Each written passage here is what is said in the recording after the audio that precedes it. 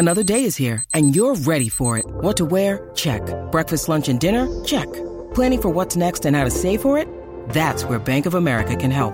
For your financial to-dos, Bank of America has experts ready to help get you closer to your goals. Get started at one of our local financial centers or 24/7 in our mobile banking app. Find a location near you at bankofamerica.com/talktous. What would you like the power to do?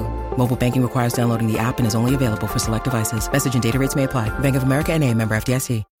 When you need mealtime inspiration, it's worth shopping Kroger, where you'll find over 30,000 mouth-watering choices that excite your inner foodie. And no matter what tasty choice you make, you'll enjoy our everyday low prices, plus extra ways to save, like digital coupons worth over $600 each week. You can also save up to $1 off per gallon at the pump with fuel points. More savings and more inspiring flavors make shopping Kroger worth it every time. Kroger, fresh for everyone. Fuel restrictions apply.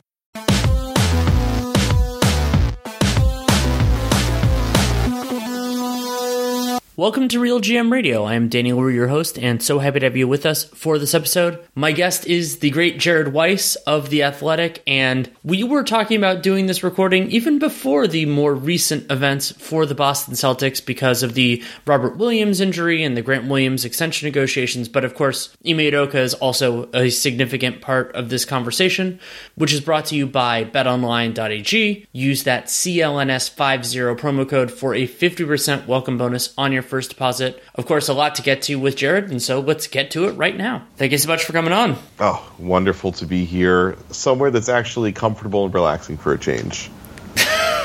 Yeah, and you and I I'd said that I wanted to record with you because originally the idea was like Robert Williams and Grant Williams, which of course we will discuss both of those.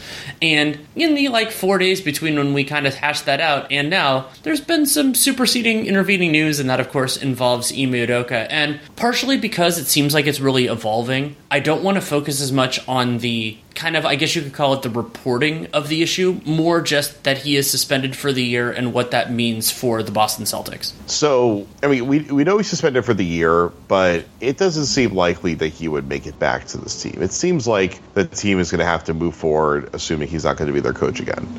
And that is obviously, regardless of the context of why it's happening, it's devastating for them because they love their coach. And they had a great thing going. And this team felt like, I mean, remember, they kept saying, we were the more talented team. We just weren't ready the way the Warriors were. So they're very convinced that that they have the talent to win the title. And they added Malcolm Brogdon. They added Danilo Gallinari, but now he's gone, at least for the regular season. I assume he's going to be out for most of the playoffs, too. So they at least added the one player they needed more than anything. They needed a dynamic guard to bridge that gap in their offense. They got that, and he's good enough that he can pretty much do everything they need and still be good on defense. There's a reason why I think I saw somewhere that they had the highest spread to win the title, the best odds to win a title that a team has had in the preseason, in forever, basically. So that's probably too strong, but they're clearly a high-level championship favorite before all these things fell apart. And so the team was already in a rough place with Gallo going down and then Rob Williams. It was one thing when it was Rob Williams needed the knee cleanup. Then we found out the day that of the press conference on Friday where the Udoka scandal was first and foremost, that he's actually out for 2 to 3 months instead a month to a month and a half. And it's Rob Williams, so let's presume he's going to be coming back in 3 months because they rushed him back last time and look what the consequences were. So you already have this fissure with before Udoka came in, there was a clear rift in the organization, and the players were having a lot of trouble with trust with the organization. And then everything was able to be smoothed over pretty well last year with Udoka coming in and Brad taking over the front office. And then you get to the offseason, and they're trying to go for KD. Guys feel like they're on the trading block again, even though they just had great seasons. Jaylen Brown just had a near all-star season and was really good in the playoffs. It was their best player in the finals, arguably. Marcus Smart just won Defensive Player of the Year, and then they're hearing their names popping up again in trade rumors, and that's got to be really frustrating. Where it's like, what more could they do at this point? They're feeling to make it that they don't appear in trade rumors anymore, even if it is Kevin Durant. And so that's already a little destabilizing. And Ime could certainly help them move forward from that. But now Ime is gone. And they do have Joe Mazzulla stepping in. And Joe Mazzulla, I think, will be able to do a lot of what Ime Udoka does well. But Ime was operating from a position of strength. And and Joe obviously is just not going to be in this situation. So then when you pile on Rob Williams' injury and Grant Williams is trying to get an extension done, and who knows if that's going to get done, it's like this team doesn't have much certainty at the center position. They don't have certainty in their leadership, and they all of a sudden, a lot of optimism and excitement and the stability that they felt like they were standing on has just been swept up from under them right as they're getting to training camp so quickly. And so I think that they're just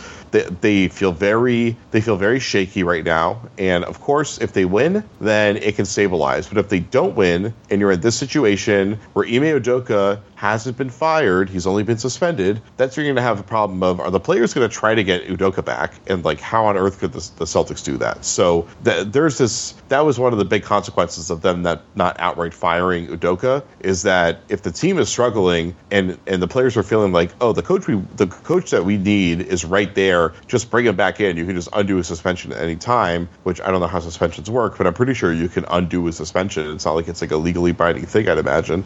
That's going to create this big fissure within the organization if that happens. Yeah, it's really interesting, and I've been kind of trying to draw parallels, and the one that I went to immediately, and this is a very different situation, and part of it is that we're gonna have to learn this with information, for subsequent information, is like, so in 2015-16, the Golden State Warriors had just won their first NBA championship in the first Steve Kerr year.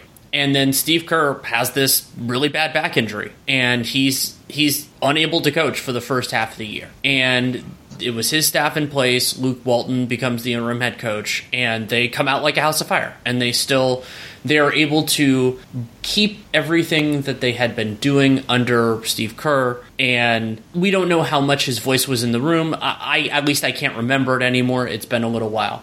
And so that's kind of like the best case scenario. The idea that the table has already been set. It's the same basic roster. And if you think about, like, not only did this team have the differential, I think they had the point differential of like a 59-win team last year, but also they were so much better in the second half than they were in the first half. And so if the idea is that, like, for whatever reason, that is a more relevant sample here, then it's like, well, this is a damn good team. They're a young team, and we'll talk about Robert Williams in a bit.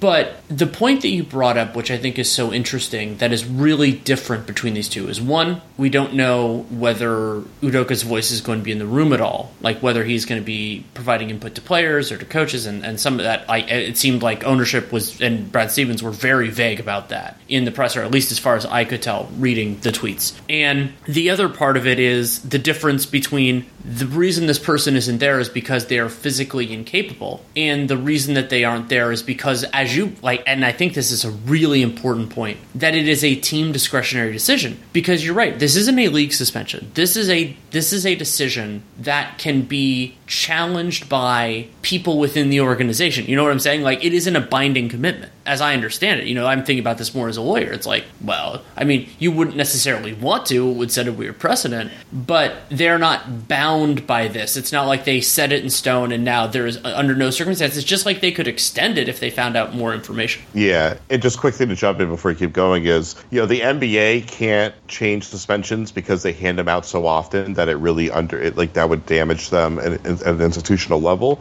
The Celtics don't really ever suspend people, especially coaches. So if they wanted to fudge around with this, it wouldn't really have much of an impact on the stability of the organization. So they're not going to do this. Hopefully they will not have to suspend a coach for the season very often. So they can kind of mess around with this if the public sentiment works into the favor of doing that. Well, and that ties in, I'm sure you have a better finger on the pulse of this, so they've been assessing this, the organization has been assessing this situation, which has been evolving based on what we know over the last few months. And what I find interesting, I mean, you already brought it up, is the idea that this is a suspension, not a firing, though it could be a firing later on. Is it, like, if this was preliminary because the investigation was incomplete or had just been started or something like that, I would be, and it's entirely possible that more information will be brought to light. I would be like, okay, this is probably a suspension that's just because they're not ready to fire him yet. They haven't built up the, built up the argument yet. Is that your, and I'm not binding you to this or anything like that, is that your read, is that it's like, it's a suspension pending, or is it like, this is their adjudication of what we know so far? Or what they know so far? I see it as there's a couple of ways this is going. It might all be part of the same conclusion. Is I think one, you have that it's easier to fire him later after he served a suspension. You would generally, like, the point of firing him now is either one, to protect the workplace, and two, to protect the brand's reputation as it looks to people in the public who are the paying customers, who their support of the team is going to be affected by whether or not they think the team upholds good morals. And then also the people in the company. Like, there's been, people in the company have been affected by the situation pretty dramatically, from the people specifically involved in this situation to others who were harmed in the fallout of the situation as well. So the Celtics statement has a lot to do with just like the own internal morale. Although they're a large company, I'm sure they're driven more by the outside perspective than the inside perspective, since that has the biggest impact on the bottom line. And not to say that that's some sort of nefarious thing. I think it's just the reality of how business works. So that's a big part of it. But I think that the 1-year suspension, one gives them flexibility to be able to fire him later, and it kind of will be able to go a little bit smoother. Also, they probably won't have, it saves them money because they won't have to pay out this year, and they can just fire him and just pay out the last year of his deal, or hope that he's found another job and they don't even have to pay out anyway at that point if another job is going to cover for him. And then also, I think there's just various legal aspects to this, as you're saying. Like, one, they have to get, if they're going to fire him with cause for wrongful, for conduct, I would imagine that they probably have their foundation at this point if they just concluded a multi-month investigation by a law firm. So maybe there's more to it, or maybe just more needs to play out between him and the parties affected by his violation. And I think maybe that's what it is. Like, they just got the law firm report. It got leaked, or at least the thing that was happening got leaked pretty quickly, which forced them to act faster. And so they wanted to bring some sort of resolution, speak publicly, even if they didn't really reveal anything about the situation, and then continue to figure it out from there. Because they didn't say, like, we're going to make a decision when his suspension is up. They said, we're going to make a suspension at a later date, which could be just like leaving some sort of plausible flexibility for them, but also might mean that there's still, it's an ongoing effort for them to analyze the situation. Right. And the other big consideration here is you would theoretically fire the coach if you had an alternate vision for the coaching staff and for the kind of philosophy. So, like, it could be that they want to kind of continue things, at least preliminarily, and see what Joe Mazzulla, see what the rest of this coaching staff. I mean, it sure hurts now that Will Hardy got the job with the Jazz. Oh, yeah, that really hurts. I'm assuming he would have taken over as interim, and maybe he would have even been Udoka's replacement were a firing to occur. And of course, we don't know that will be the case. And so the idea basically being, like, if you either had a coach in mind or you wanted to do a more wholesale thing, but in part because the Celtics were so successful last year, holding course with the assistants seems like a reasonable course. And, like, I think that at least to give it a chance, the players seemed happier last year than they did previously, and they're so important. And I mean, you're also getting into some key decisions over the next couple of years when it comes to Jaylen Brown, who will be, there's extension eligibility, but, like, he's going to have some decisions to make in the next 10 to 12 months. And then we're getting closer with Tatum and everything else. And so I understand, and especially because, well, you could, depending on when the Celtics were informed and everything else, like, that they didn't have that other, like, plan B of, like, oh, we're going to bring in, I don't know, like Mike D'Antoni or highly regarded assistant of other team X. Like, not that they had to make that decision in training camp, but it is a lot harder if they were waiting for fact finding. It's a lot harder to do that now, especially with how successful they were. Yeah, and I wouldn't be shocked if they make some changes to the staff. I mean, Stevens downplayed it pretty well, but I don't think he completely ruled it out. But there's definitely been some rumblings that there's going to be somebody else brought in. And frankly, I think there absolutely has to be. They just need to have some sort of experience presence there, because they just don't have much experience. Like, Will Hardy and Ime Udoka were, like, their two most experienced front bench guys. and they're both gone. So they're gonna need somebody else that has this, I think just to advise Mazzulla on how to handle some of like the tight pressure points and stuff like that, how to balance out the season. I think that's going to be pretty needed. But they still have Brad, and Brad was, I've never gotten a clear handle on how involved Brad was with Udoka. I think Brad probably wasn't significantly involved, but definitely provided his feedback. Probably was like pretty similar to the way a GM and a coach interacts, and so at least Mazzulla has that to lean on to a degree. And just as a stray note, it's been funny because I'm still in Europe. I've been following in some ways the reaction to this as much as the actual news. And there were a lot of people were pointing to the Jeanie Buss, Phil Jackson situation. And one note that I will make is that obviously we don't know all the details of the circumstance, and we don't honestly know every detail of the Buss Jackson one either. Remember that this is a team decision, and in a weird way, the relationship being higher up on the corporate ladder makes it easier, because the person doing the evaluation of whether the relationship was okay is the person who was making the decision overall, who was in it. So, that, because A, that means that the communication stuff is a lot more straightforward, and B, it means that the evaluation is the same person. And so now, what I would say on that is that obviously there's a lot of context that we don't have, and some that we will probably never have. But I don't consider that remotely an apples-to-apples comparison, even if the coach having a relationship with somebody else who is employed by the team, part of it is a parallel.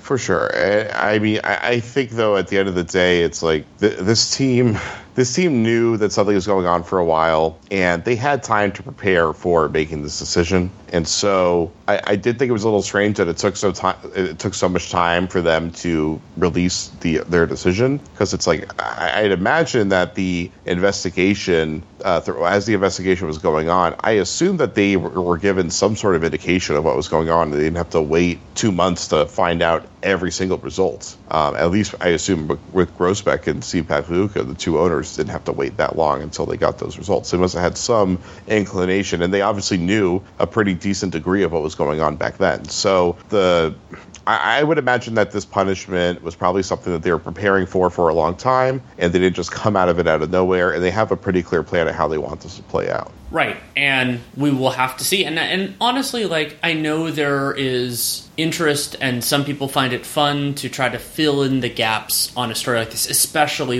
and it happened while I was asleep in France, so it was like I missed that part of it, but the something's going on and then additional context. And the advice that I would give to people in that, and I know this is less fun, and it's me being a little bit of a buzzkill, is try to let it play out. Don't think that you know everything that the Celtics know, and don't think the Celtics know everything either, because that's just the way these things work out. And it so often, there's an early stage thing, and I'm not saying protect the shield. Everybody, these entities make the right decision every time. We know, we both know, and everybody else knows that's not true.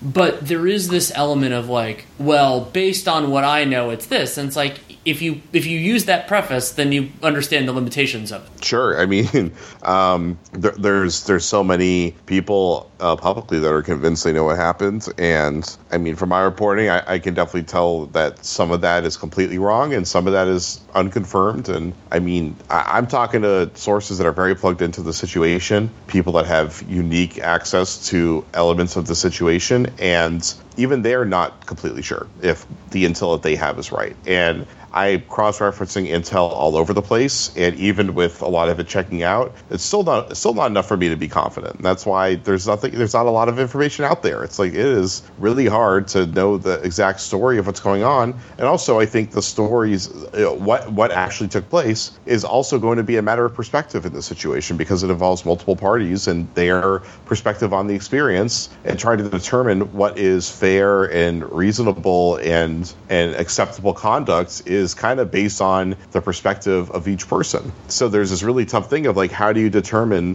what is fair game conduct, I guess, and what is fair game behavior and perspective and opinions, depending on where you're coming from. And then, of course, because Ime Udoka is someone who is of a great position of power within his organization, does him just trying to behave in a way that would generally be fair because of the power dynamic make it wrong? I think generally people lean towards yes. But then the question is, how wrong is that? And that's something that I've been talking to. Like I've been talking to people that are experts in the HR field and the legal field and stuff like that. And it is even those people who work on this for a living and are experts on this and have doctorates on this issue. It is still there is absolutely no cut and dry to it. There is no clear answer to how this should be handled.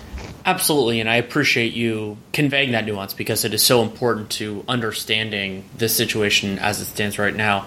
Plenty more to talk about with Jared Weiss, but first a message from betonline.ag. Football is back, and BetOnline remains your number one source for all your football betting needs this season. You will always find the latest football odds, team matchup info, player news, and game trends at BetOnline. And as your continued source for all sports wagering information, BetOnline features live betting, free contests, and live scores, and giveaways all season long. It is always the fastest and easiest way to bet on all your favorite sports and events, whether that be Major League Baseball, MMA, tennis, boxing, and even golf.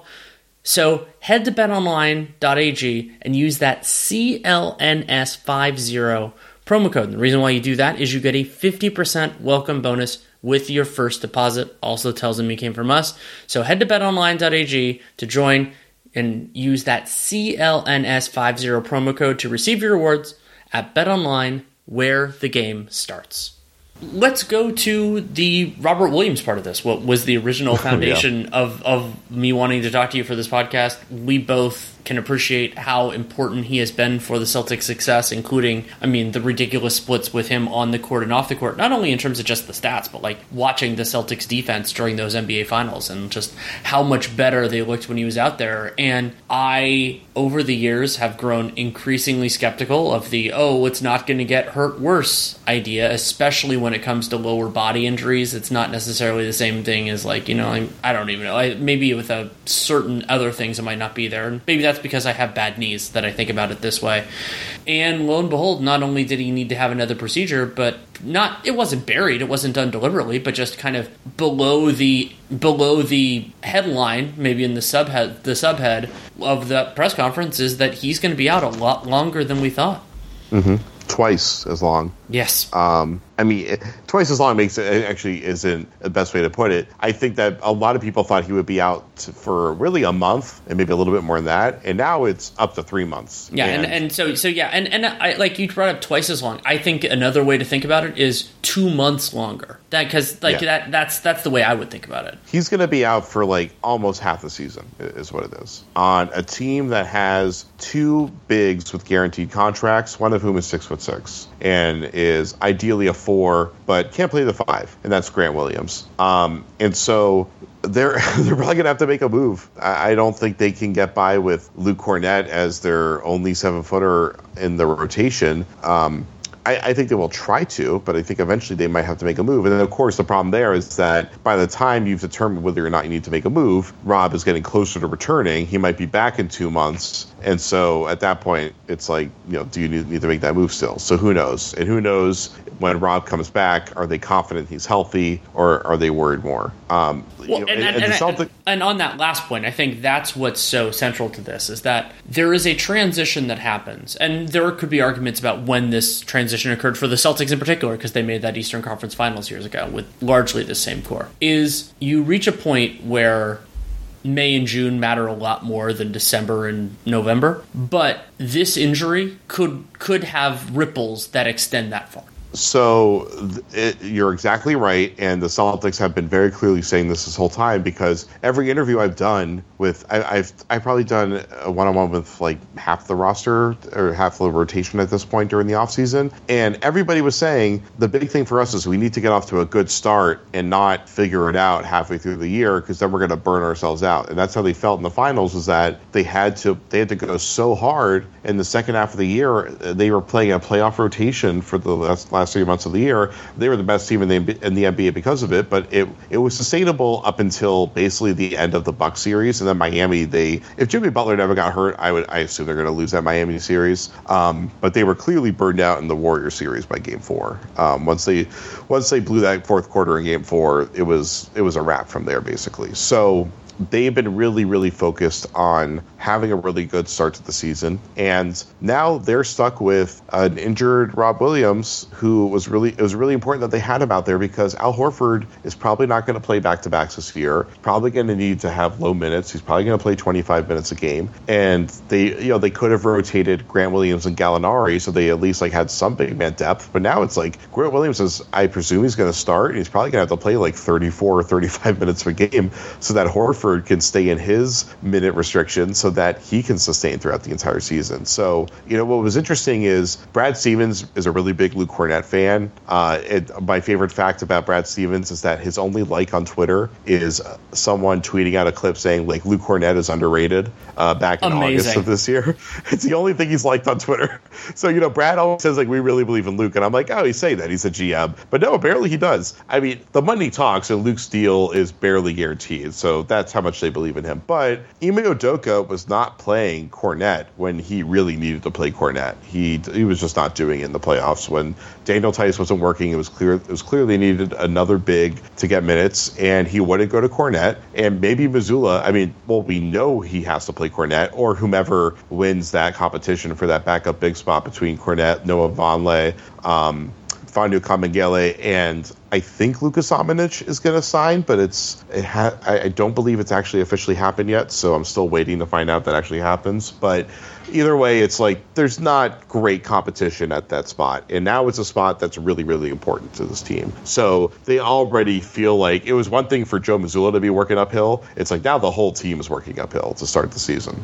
Right, and the context of last year, them kind of battling through everything and getting to that point, but then running out of gas, and also you could talk about how those series running long also made it harder, because then they basically, you didn't get the break between, which some other teams, including the Warriors, did, and that's, it's their own thing. If you beat the other team faster, then you don't have to play as many games.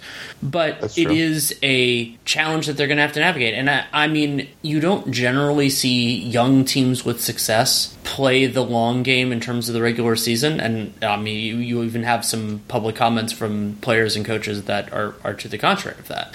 But there is an element of it that I think would actually be really healthy for them, where it's just okay, we're probably not going to get the number 1 or the number 2 seed, and that could lead to some harsher outcomes. But honestly, one of the weirder things about the NBA, because they haven't done things like choosing your opponents or anything else, is there is no guarantee that the clearest path to the finals is any particular seed. And it looks like the top of the East is going to be stronger this year than it was last year, and there are a bunch of different reasons for that. It will depend on health and everything else. But understanding that, we're not going to be that team for at least a little while. But the problem is you still have to eat those innings. And you're even if you're not going to give, you're not going to play Jaylen Brown and Jason Tatum 45 minutes a game because Robert Williams isn't there, or maybe you give some of that to Grant Williams, there isn't a clear solution. So you end up in this weird point where you're overplaying guys, not because you think you have to, but because what the heck else are you going to do? Play Luke Kornet. I guess. That's your only option. Or play Grant Williams 40 minutes a game. It works out great for Grant. This situation for Grant's so fascinating because, he already had a tough situation for his extension, where he had a really good year last year that showed a lot of promise, and he kind of has to bet on himself if he wants to get a really good payday. And I think the team obviously is going to be... The team doesn't have leverage like they did with Rob Williams. It's with Rob Williams, they were able to underpay him because of his injury history, and because of his injury history, he was willing to take that deal. It's Grant Williams has been healthy. He's been getting better. He's a leader within this team. I think he has a lot of reason to bet on himself. And now that they're going to have to give him so much opportunity to finally put up numbers and be a real central figure on this team, if they don't get an extension done with him now, that number could really, really shoot up next offseason. So he's the person that benefits from the whole situation more than anybody, and it puts a lot more pressure on the team that he's in such a prominent position to get minutes and have a big role in this team. Right. And Nate, Dan Feldman, and I did the mock rookie extension podcast about a week ago, and Grant Williams is the single most challenging negotiation because you don't know the walkaway points for either side. There's this idea that Grant Williams, he is a very valuable role player, but he's a low usage guy, and generally speaking, low usage players don't really get paid. Even as successful as PJ Tucker has been, and Nate brought up this parallel, it takes a lot. It takes a lot for those guys to get paid. And Grant Williams was incredibly efficient last year. He brought a lot defensively, but part of what you're doing as a general manager is you're calibrating based on what players like that have gotten before and what is the certainty, what is the risk that they become way better and exceed that level. And with Grant, you can go through all these directions, but the opportunity that is now presented to him is now significantly different. And part of why I had found the Grant Williams negotiation so compelling is that there was this idea that he was going to be lined up for a starting spot in 23, but not in 22. And so was another team, was that external or internal leverage? That he's going to, that the Celtics and they can't really replace him and all this type of stuff. But now it's oh shit, he's starting now.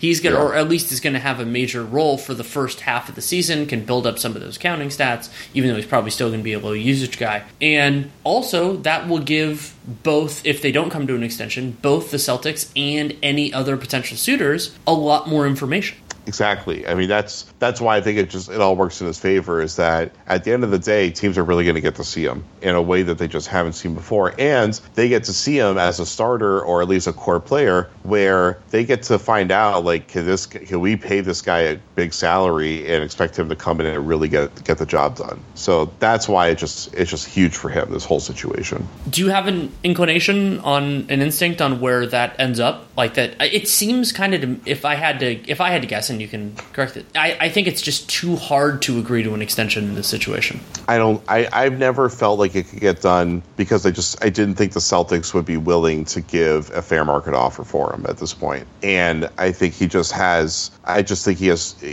I already thought that he would do enough this year that he would be able to increase his value from wherever they were going to hardball. And then when you consider the cap raise that's coming in next year, the cap raise is only going to be 10% just because it's capped, but the cap is capped on how much it can move, right? So it's it could have even been more if it was based on true actual raw growth. So, but either way, it's really hard. I just don't often see an extension get done for a year ahead of time where it looks like they're actually baking in how much the cap is going to grow. It never feels like the guy is getting overpaid based on today's number because it accounts for how much it's going to grow. And so it just, because of those factors and because of how much better he could be this upcoming season, and he's going into his fourth year. It's guys grow really rapidly in those first couple of years. That's why you don't see a lot of extensions get done for guys going to their fourth year unless they're already projected to be a max, or they have already grown so rapidly that the team is trying to pay them a little more than they need so that they can cut them off before they turn into a max player the next year. So, it's like Tyrese Maxey, what's going to happen there? One of those kind of situations. So I don't see this deal getting done now unless the Celtics get super desperate and give them what they really want. But even what they really plausibly want right now, that might not be enough for what he really can get in 6 months. Or 9 months, whatever it is. We've spent a lot of time so far in this podcast, justifiably so, talking about the front court. And the back court is where the Celtics made the big addition in Malcolm Brogdon. And one of the things that you and I talked about back when they acquired Derek White was the question of kind of how are all these pieces going to fit together, both in the immediate and in the long term. And is one of these new additions a replacement for somebody else, either presently or eventually? And having a lot of good players who can play well, who are malleable, especially offensively, can actually be really good. And especially for Brogdon, Caitlin Cooper talked about this pretty well, that Brogdon was so limited on ball that he had to play kind of off ball defensively, and that's not a problem with the Celtics because they have so many guys that can do that. Yeah. But there are still a lot that has to resolve, and you could argue, if you're thinking more of the short-term view rather than the long-term view, that clarifying some of the backcourt stuff, you could get some, if you were to move one of those players, if that was part of the end game here, you could move one of those players to help resolve some of the front court problems. So I never before this injury situation got worse, I didn't think that it made sense for them to move one of their 3 guards because I didn't see Brogdon as an on-ball defender. So it was Smart and it was basically that Smart, White, and Jaylen Brown were your 3 good on-ball defensive guards. And then Brogdon was going to be more of a help guy. And so it didn't make sense at that point. Now, I think Derek White is the most movable guy in the group, but I've definitely heard people speculate Smart. I think Derek White's the most movable person, or the person you're most willing to move in that group, and obviously you're not going to move Brogdon.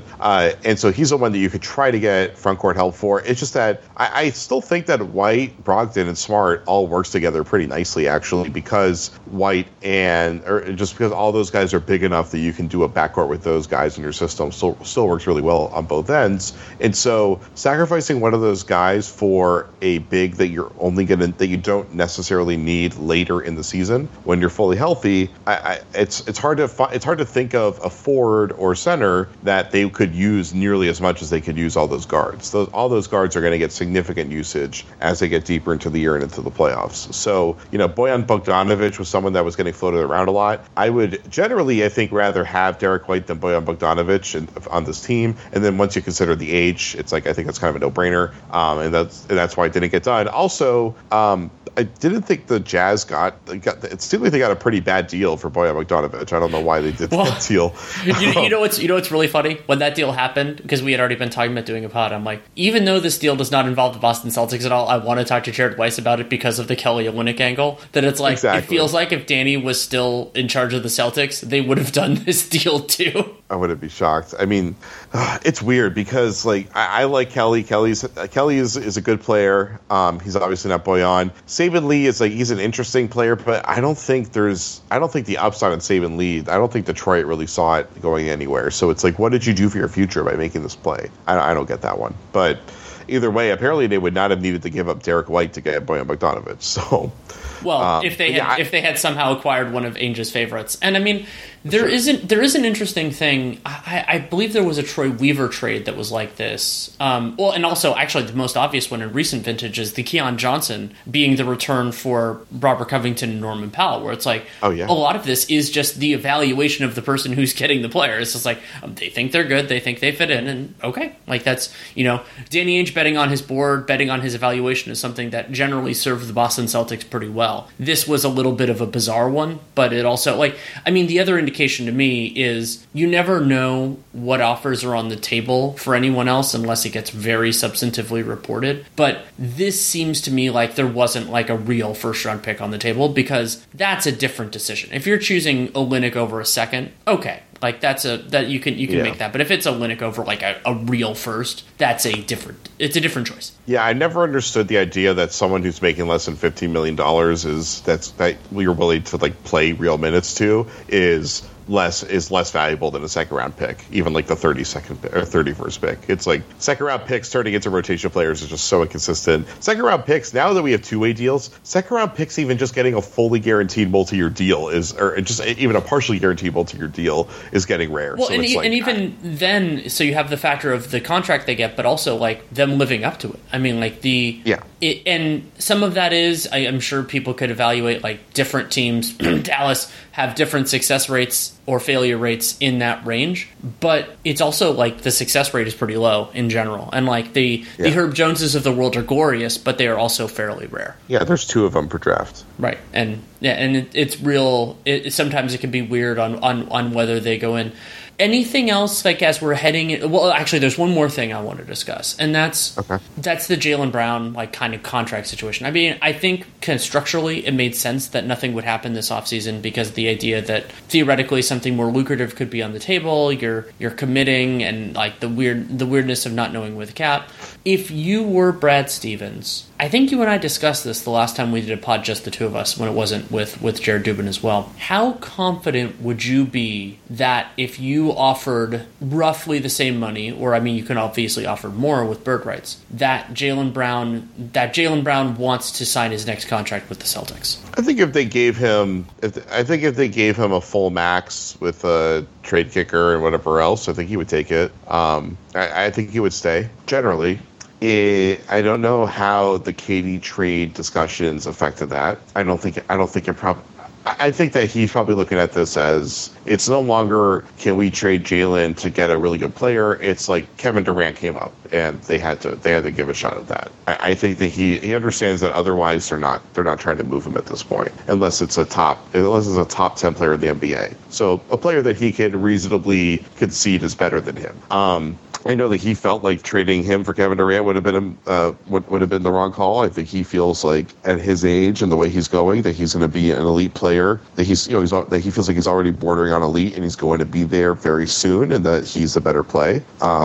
And hey, I guess you can say the Celtics didn't do the trade, so maybe they feel the same way to a certain degree. But I think that otherwise, all the other variables that would impact him wanting to stay, as far as the city of Boston, all these kind of things, I think those parts aren't the issue. I think he likes being here. He's established a really good foothold in the community. One thing that I thought, it wasn't shocking, but it definitely was not what I expected. But it makes sense when you think about how involved he is in the community and how much he puts himself out there, is when we did a poll on The Athletic, we had about 1,000 people respond to it.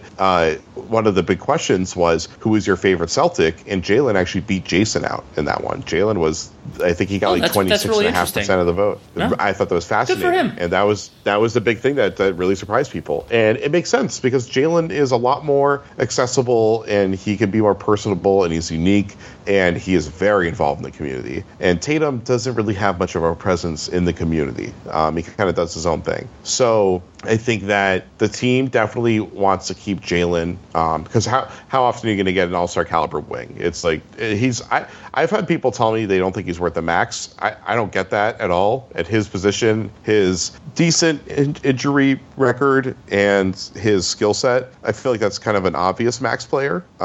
Even if he plateaus, I feel like he's already worth $38 million or whatever the starting number would be. If you're getting to like the next tier of like 10-year plus experience max, that's where I'd start to question it a little bit. But looking at the other guys that are getting maxes, I feel like he's probably a clear choice for it.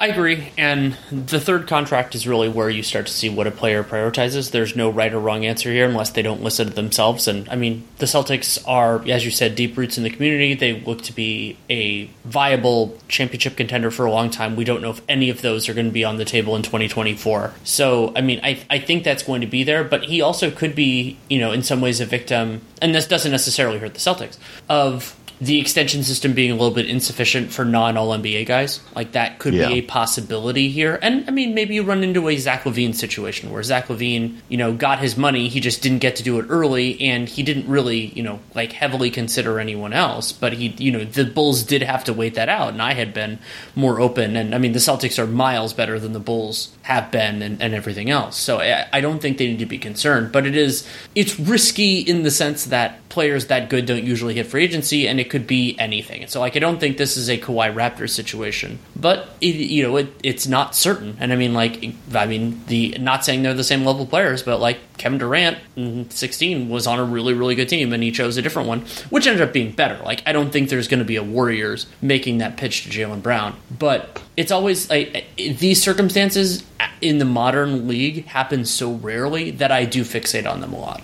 Yeah, I mean, hey, if the Bucks come to Jalen and say, hey, you want to sign a max, I'm sure he would be interested in that. But I think that I think the big point is that I don't get the impression that he would want to go to another team where he would be the best player and get away from the situation with Tatum. I don't think that's what, it doesn't seem to be that doesn't seem to be his angle. I don't think it's something he needs. I think that as long as he's getting his money and he's getting his touches, I think he's sufficiently satisfied, and it's about winning from there. Excellent. Anything else you think is an important part of the Celtics conversation? Yeah, we could get into Mazzulla a little bit more, but we didn't really get into, it's kind of the same thing really, is how is this team going to change its style to account for Rob Williams being out long term? Because Rob is so central to how they operated last year, no pun intended.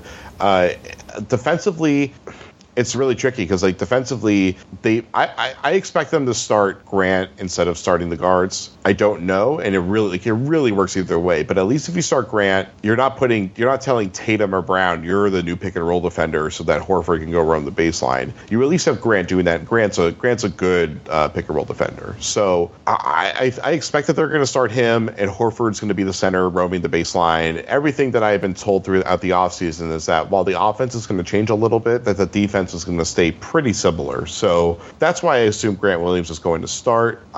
It doesn't allow them to fix one little issue that they had to figure out, which was that you have two backup point guards or guards that both deserve to play 30 minutes a game. Can you actually get those guys all those minutes? That still is an issue, but if Derek White only plays 25 minutes a game, it's not the end of the world.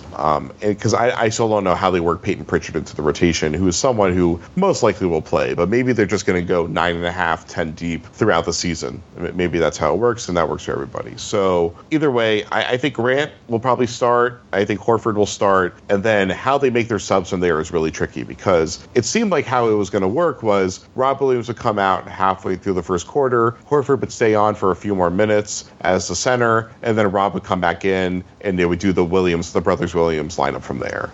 Now they can't do that, and if they even want to do something like that, they're bringing Kornet in very quickly. So that's the big one where it's like I just don't know what Mazzulla's appetite is going to be for getting Kornet intimately involved in the rotation, or if they're going to go small with, maybe they sub out Grant early and they keep Horford at the 5 until the 9-minute mark. Then they bring Grant back in and he plays the center, and you keep Tatum out there so there's at least length at the 4. And obviously Gallinari's not there anymore, so it's not like you could do it that way. And maybe that's how they do it, where they're having Tatum play center in that lineup, and he's the one roaming the baseline, and Grant is the one that's defending up on the pick and roll. But I mean, Jason Tatum has never really played pick and roll like drop pick and roll coverage, and the team, like, I know everyone thinks of them as a switching defense. They do switch a ton. They generally switch 1 through 4, where they'll have a system where it's drop coverage, where the 4, who was often Al Horford or Grant Williams, they would do drop coverage on the pick and roll while Rob Williams would roam the baseline, or when Al was at center, he would roam the baseline. So it's not as much switching as people think it actually is, even though they do switch more than any other team in the league. But either way, this front court rotation, with the way that it operated last year, the way to do the minutes and stuff like that, I don't know how it lines up without them giving Luke Kornet a significant amount of time in the game, or they have Jason Tatum playing the 4 a lot. Either way, like that's the biggest question I think that Mazzulla has before even figuring out how is he going to change the way the offense works. Yeah, it's a lot to put on an interim coach's shoulders, but at least they have a lot of talent, even if it is kind of a little bit off balance right now. They are still very talented. Yes. You're completely right about that. Well, we can leave it there. I'm sure we'll talk about Joe Mazzulla once we have more of a resume to see what he can do. But thank you so much for taking the time. It's funny, coming into this training camp, I didn't think we would be completely debating every single thing that was going to happen, but that is exactly what's happening. Hooray!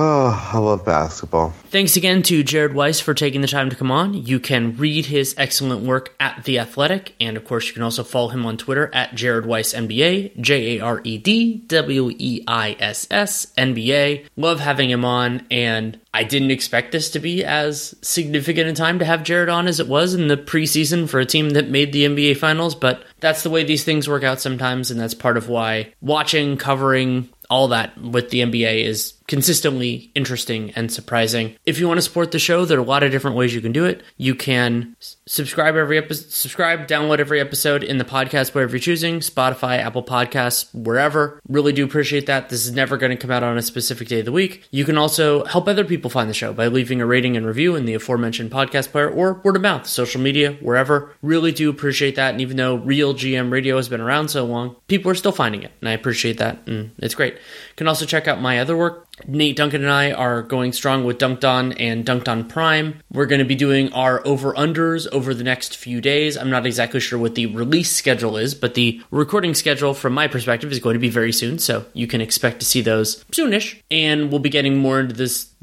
swing of things starting in about a week, but he's got a lot of great stuff with the experts for each team, and that's been a lot of fun. I've listened to a fair number of those myself while on this trip. And you can also check out my written work at The Athletic. I have a couple pieces in draft form right now, though not ready to go through editorial, so they're not immediate, but they should be coming out in the next reasonable little while as soon as I get my work together. And who knows, maybe you'll hear about other things in the future. Seems distinctly possible. If you have any feedback on the show, good, bad, or indifferent, DannyLaRueNBA@gmail.com is the way to get it to me. If you take the time to write it, I will take the time to read it. That is an absolute promise. And I am not the greatest at replying, but I will, try. Like, that's not my promise, but that is something that I like to do. And I really do appreciate that feedback. It does make the show better. But that is enough rambling for now. So thank you so much for listening. Take care and make it a great day.